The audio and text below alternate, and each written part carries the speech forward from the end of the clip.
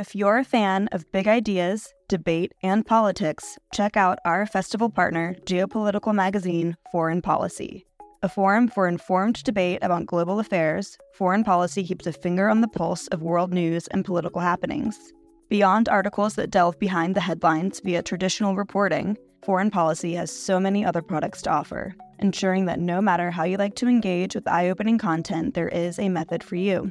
Check out their free offerings like Foreign Policy Live, their forum for live journalism, newsletters, and podcasts. And with a subscription, unlock in-depth features and quarterly magazines, including their recently dropped spring edition all about India.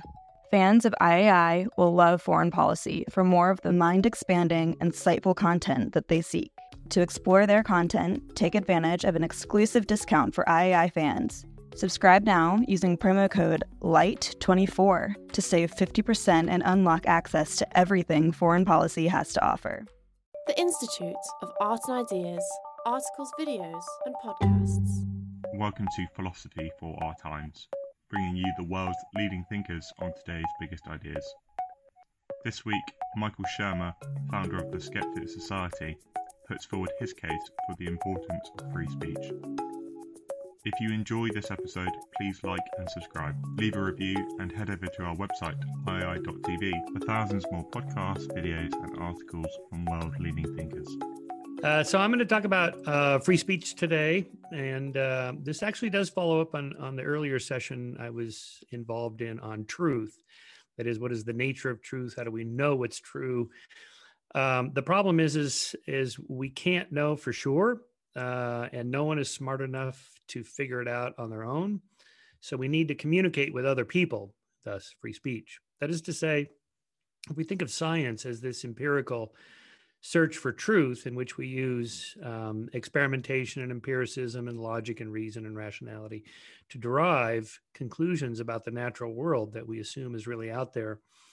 The problem is I can't operate on my own in isolation to do that because I'm not smart enough, and neither are you, neither is anybody else. So we need other people. All we have are our thoughts, so we have to communicate those thoughts with others. And the reason to do that is because there's a good chance we could be wrong in our hypothesizing and theorizing and guessing and just thinking about the world. So we have to talk to other people and not just talk to them, but listen to them carefully to make sure we haven't gone off the rails.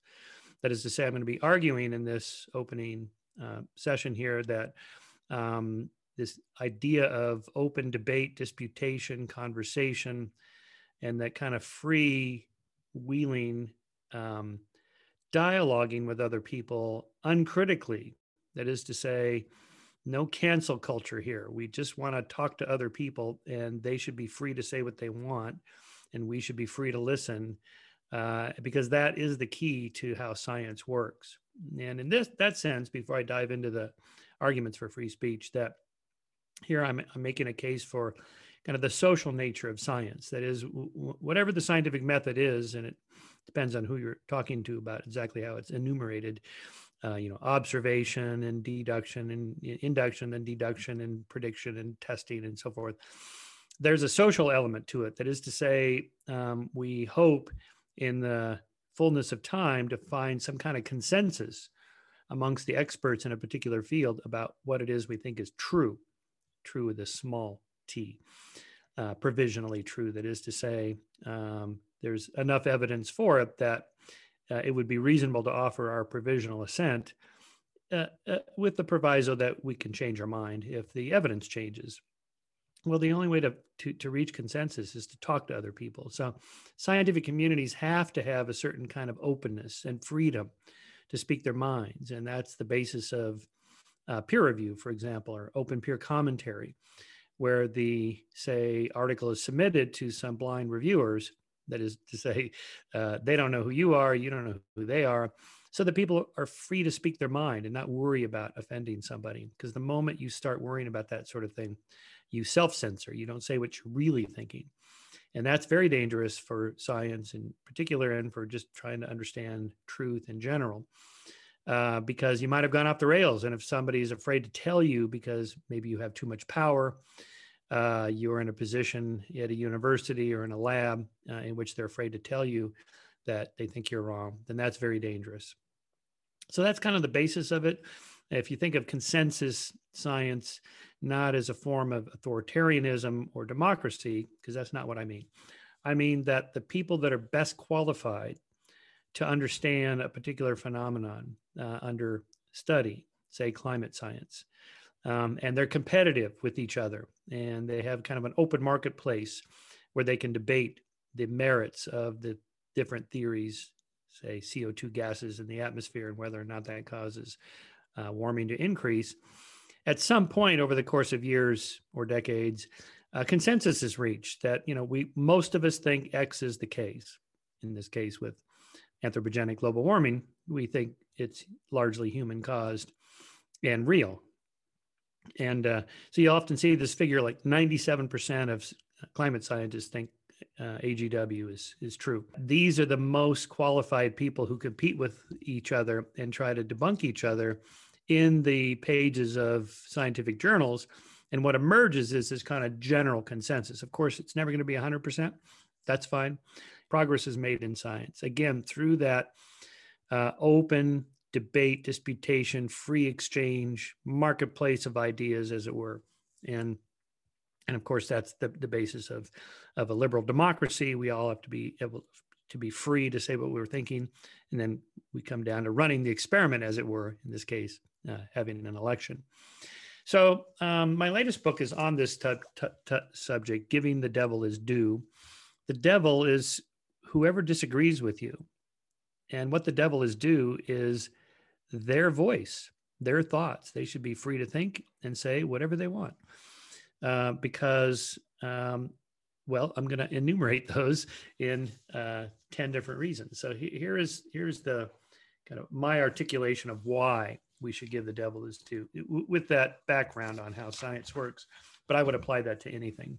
So that is to say, the moment you decide, I don't think everybody should be free to say whatever they want. I think we should have some censorship. Okay. Well, who decides which speech and thought is acceptable and which is unacceptable?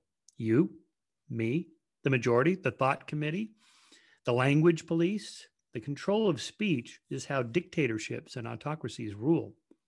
We must resist the urge to control what other people think and say. Second reason, what criteria are you going to use to censor somebody's speech? Are these ideas that I disagree with, ideas that you disagree with?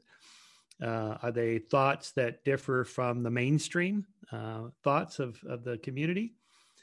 Is it whatever the majority says is true? That's the speech we're going to respect, and then anyone who dissents from that, we're going to censor.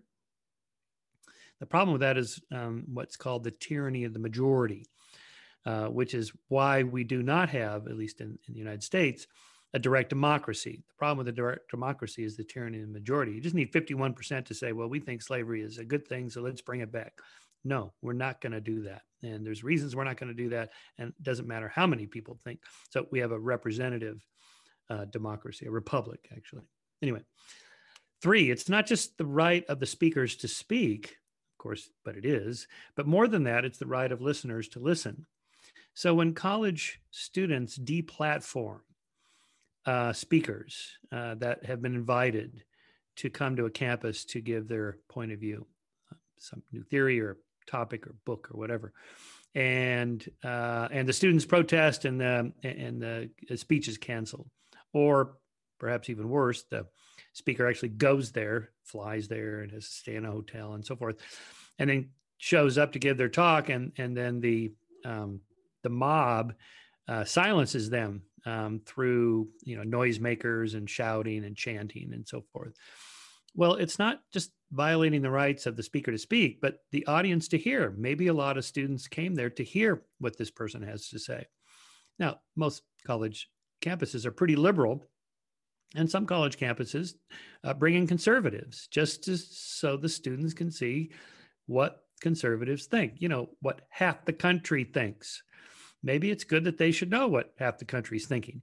And so by silencing the speaker, then you're robbing your fellow students of their right to hear what that other perspective is. Just because you're offended, So what? Too bad. Okay. Number 4, and here the next couple of points, I'm kind of echoing John Stuart Mill's arguments from his classic 1859 work on liberty. We might be completely right, but still learn something new in hearing what someone else has to say. Or 5, we might be partially right and partially wrong. And by listening to other viewpoints, we might stand corrected and refine and improve our beliefs. Or 6, we might be completely wrong. So hearing criticism or counterpoint gives us the opportunity to change our minds and improve our thinking. No one is infallible. The only way to find out if you've gone off the rails is to get feedback on your beliefs, opinions, and even your facts. Number 7, whether you're right or wrong, by listening to the opinions of others, we have the opportunity to develop stronger arguments and build better facts in our positions. If you know only your own position, you do not know it as well as you would if you knew your opponent's position. Here, this is John Stuart Mill's famous line from On Liberty: "He who knows only his own side doesn't even know that." And so here I use an example of the abortion issue. So, most of my students at Chapman University, where I teach, are liberal. So they're pro-choice on the abortion issue. And, I like to ask them, what are the best arguments that the pro-lifers have? Well, frankly, most of them have no idea what the pro-life arguments are. Or if they do, or if they're pro-lifers, they keep their mouth shut. They're afraid to say something. Okay, not good, not good. So, I have them, watch like a Ben Shapiro or a Dinesh D'Souza video defending the pro-life position on the abortion issue. And so even if they end up maintaining their pro-choice position, which I am, I'm pro-choice. But I know what the arguments are that conservatives make. And that means my pro-choice position is stronger than it would have been if I didn't know what their arguments are. So this is John Stuart Mill's argument for this. You have to know what the other side is thinking. And even if you don't budge an inch, your arguments are much stronger than they would have been, right? So a couple of issues, I'll give a couple of examples of this: Holocaust denial and creationism. These are two communities I've interacted with over the decades and completely debunked their claims. Nevertheless, I learned a lot from them about both the Holocaust and the theory of evolution, but more importantly, what Holocaust deniers are actually arguing and what creationists are actually arguing, which is not really about the Holocaust or the theory of evolution. So it turns out to be an interesting thing. But in the process of doing that, my understanding of how the Holocaust happened and why and so forth, my understanding of the theory of evolution was that much stronger by knowing what the people who don't believe it think. That's an important point that is, I think, largely lost on liberals today. So the reason I wrote this book mainly is because I'm concerned that, when I was in college, it was and after graduate school and then my early years as a professor, it was conservatives that were censorious, that were worried about rock song lyrics, for example, or Madonna's videos. And that, this is speech. This is expression of thoughts and feelings and emotions through art and music and so forth. And it was conservatives that were thinking, oh, this is a form of speech and it's dangerous. It's going to rot the minds of our youth and it's going to pull down the moral fabric of America and so on. And I railed against that. Well, now it's kind of reversed. Now, ironically, it's the conservatives who are making the strongest defenses of free speech. And it's liberals saying, oh, no, we got to censor people, silence people, cancel people. The heckler's veto when we go in there and make noise so they can't speak. It's liberals making that argument, which is the exact opposite of the way it used to be. I mean, UC Berkeley is the birth of the free speech movement. And I remember when the Holocaust denier David Irving went there to speak, he was being given it was like some kind of award or something for free speech. I mean, no, it was that I think it was the free speech group there was bringing him in just to kind of test as a test case. And, all hell broke loose. UC Berkeley, where the free speech movement began. I mean, that's crazy. So, this is not good because this is how you learn and grow, even from something like that. And by the way, parenthetically, I wrote another essay in this book on David Irving himself, whose defense I came to when he was arrested in Austria for going there to give a speech on World War II. Of course, everybody that was going to hear the speech knew that it had an underlying undercurrent of Holocaust revisionism, as he calls it, or denial, as I would call it. But he didn't even get to give the speech. He didn't even get to go to give the speech. He didn't even get out of the airport, except to be taken to jail and then to the courthouse, where he was convicted of a thought crime. Okay, just think about this for a second. A person goes to another country and he's flagged at the airport when they scan his passport that this is a dangerous person. We should not let him in our country because he might say something. Might. So at that moment, he's just thinking a thought and he's arrested for thinking a thought. Okay, that's very Orwellian. That's very fascistic. That's very scary. Now, again, to be clear, I think David Irving is completely wrong in his understanding of the Holocaust and his views on it. And I have written extensively to show exactly why he's wrong here and here and here and here, and thoroughly debunked him. Nevertheless, I wrote a letter to the judge saying, let this guy out of jail. This is crazy. This is not what, Western liberal values are all about. Let him say whatever he wants to say and then debunk him. The truth of the matter is most of these claims, these people and their claims that get censored like this, they're very small. They're not very influential. The creationist movement, the Holocaust denial movement, these have been largely squashed. They have very little influence anymore on education and scholarship. Creationism more still than Holocaust denial, but nevertheless. But by going after them, not for their ideas like we do at Skeptic and showing why they're wrong, but instead just silencing them or getting their book contracts canceled and so on, it makes them martyrs amongst the people that were admiring them. And then that grows their audience and they get even bigger. I mean, David Irving became, world famous, whereas he was just kind of a minor historical writer, not historian professionally, but a good historical writer, until he kind of went off down this pathway toward Holocaust revisionism and then denial. Nevertheless, I still would defend him because that's just wrong. I mean, there are places countries where Holocaust denial is illegal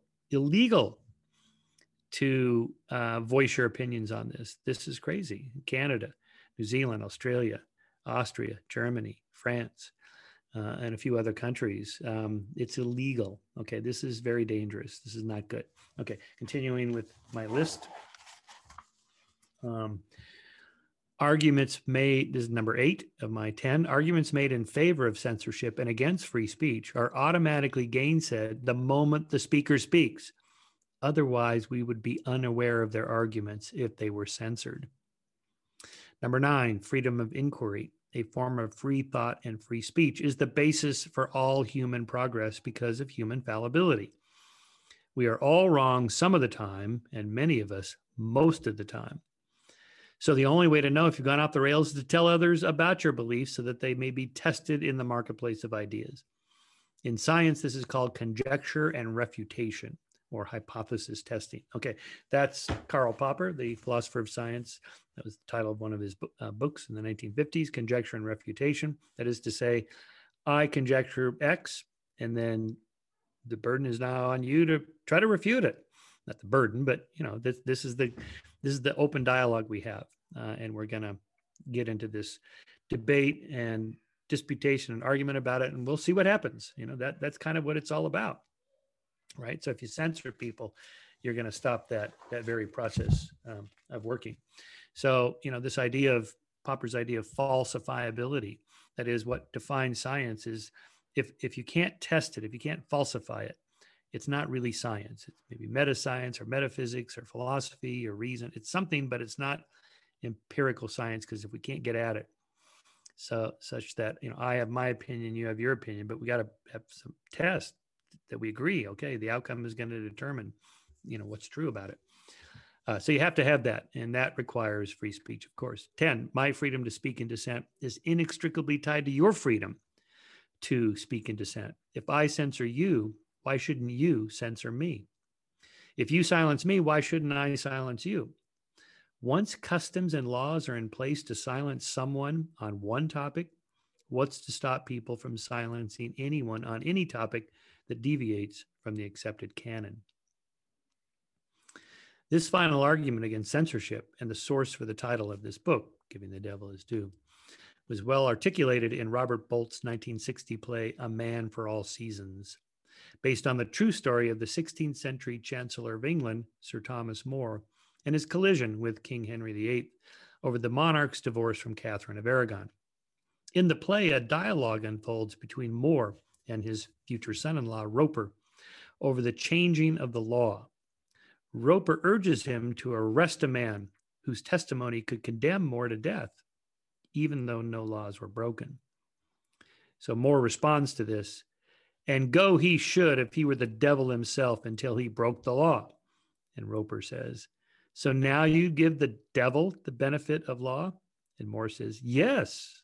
What would you do? Cut a great road through the law to get after the devil? And Roper says, I'd cut down every law in England to do that. And More responds, oh, and when the law was down and the devil turned round on you, where would you hide, Roper, the laws all being flat? This country is planted thick with laws from coast to coast, and if you cut them down, do you really think you could stand upright in the winds that would blow then? Yes, I give the devil benefit of law for my own safety's sake. Just think about that for a minute.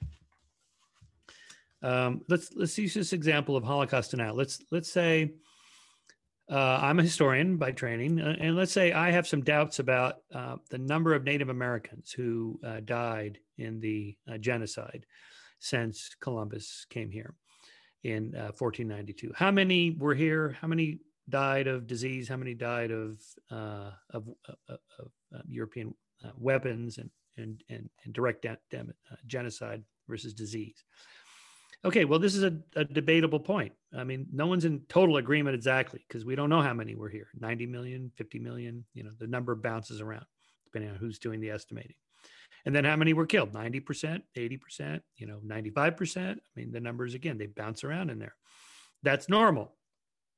Okay, but what if I'm say, you know what, I don't think it was 50%. I think it was 20%. I think it was, not that big. So what does that make me? A Holocaust denier? A revisionist? Should my speech be silenced because I'm offending somebody? Maybe I'm wrong, but I won't know if I'm wrong until I publish and speak and give a talk and express my hypothesis that I think it was 20% of Native Americans who were killed rather than 90%. And then I see, oh, okay, you respond to my theory and you show me, well, here's the data and here's the arguments. And then I can, maybe I deny the facts in front of me. This does happen. Well, too bad for me.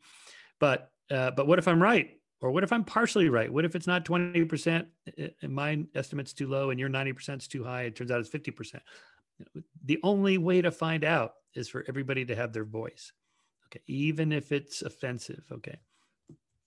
All right. So that's my case for the basis of free speech. I want to give you another example of this this comes from my friend Nadine Strawson, who is the president of the American Civil Liberties Union, in her book, Hate, Why We Should Resist It with Free Speech, Not Censorship. That is, hate speech should be countered with more speech, not censorship. She talks about in this book, during the 1830s, many Southern states enacted laws to protect their citizens from hearing abolitionist speech, arguing that it could lead to slave rebellions and violence, and that abolitionists, quote, libeled the South and inflicted emotional injury, in the words of South Carolina Senator John C. Calhoun. In the 20th century, civil rights activists opposed viewpoint-based censorship, knowing that their call for Black Americans to be granted the same rights as white Americans could be considered hate speech by a great many Southern citizens. And there are countless examples of autocrats, theocrats, and dictators of various political stripes silencing their critics by enacting hate speech laws. As the ACLU noted in their defense of neo-Nazis to demonstrate in Skokie, Illinois in 1977, such laws could have been used to stop Martin Luther King Jr. Confrontational march into Cicero, Illinois in 1968. As Nadine Strawson concludes, quote, notably, the asserted harms that abolitionist speech was feared to cause, libel, emotional injury, and violence, are the very same harms that are now cited in support of hate speech laws.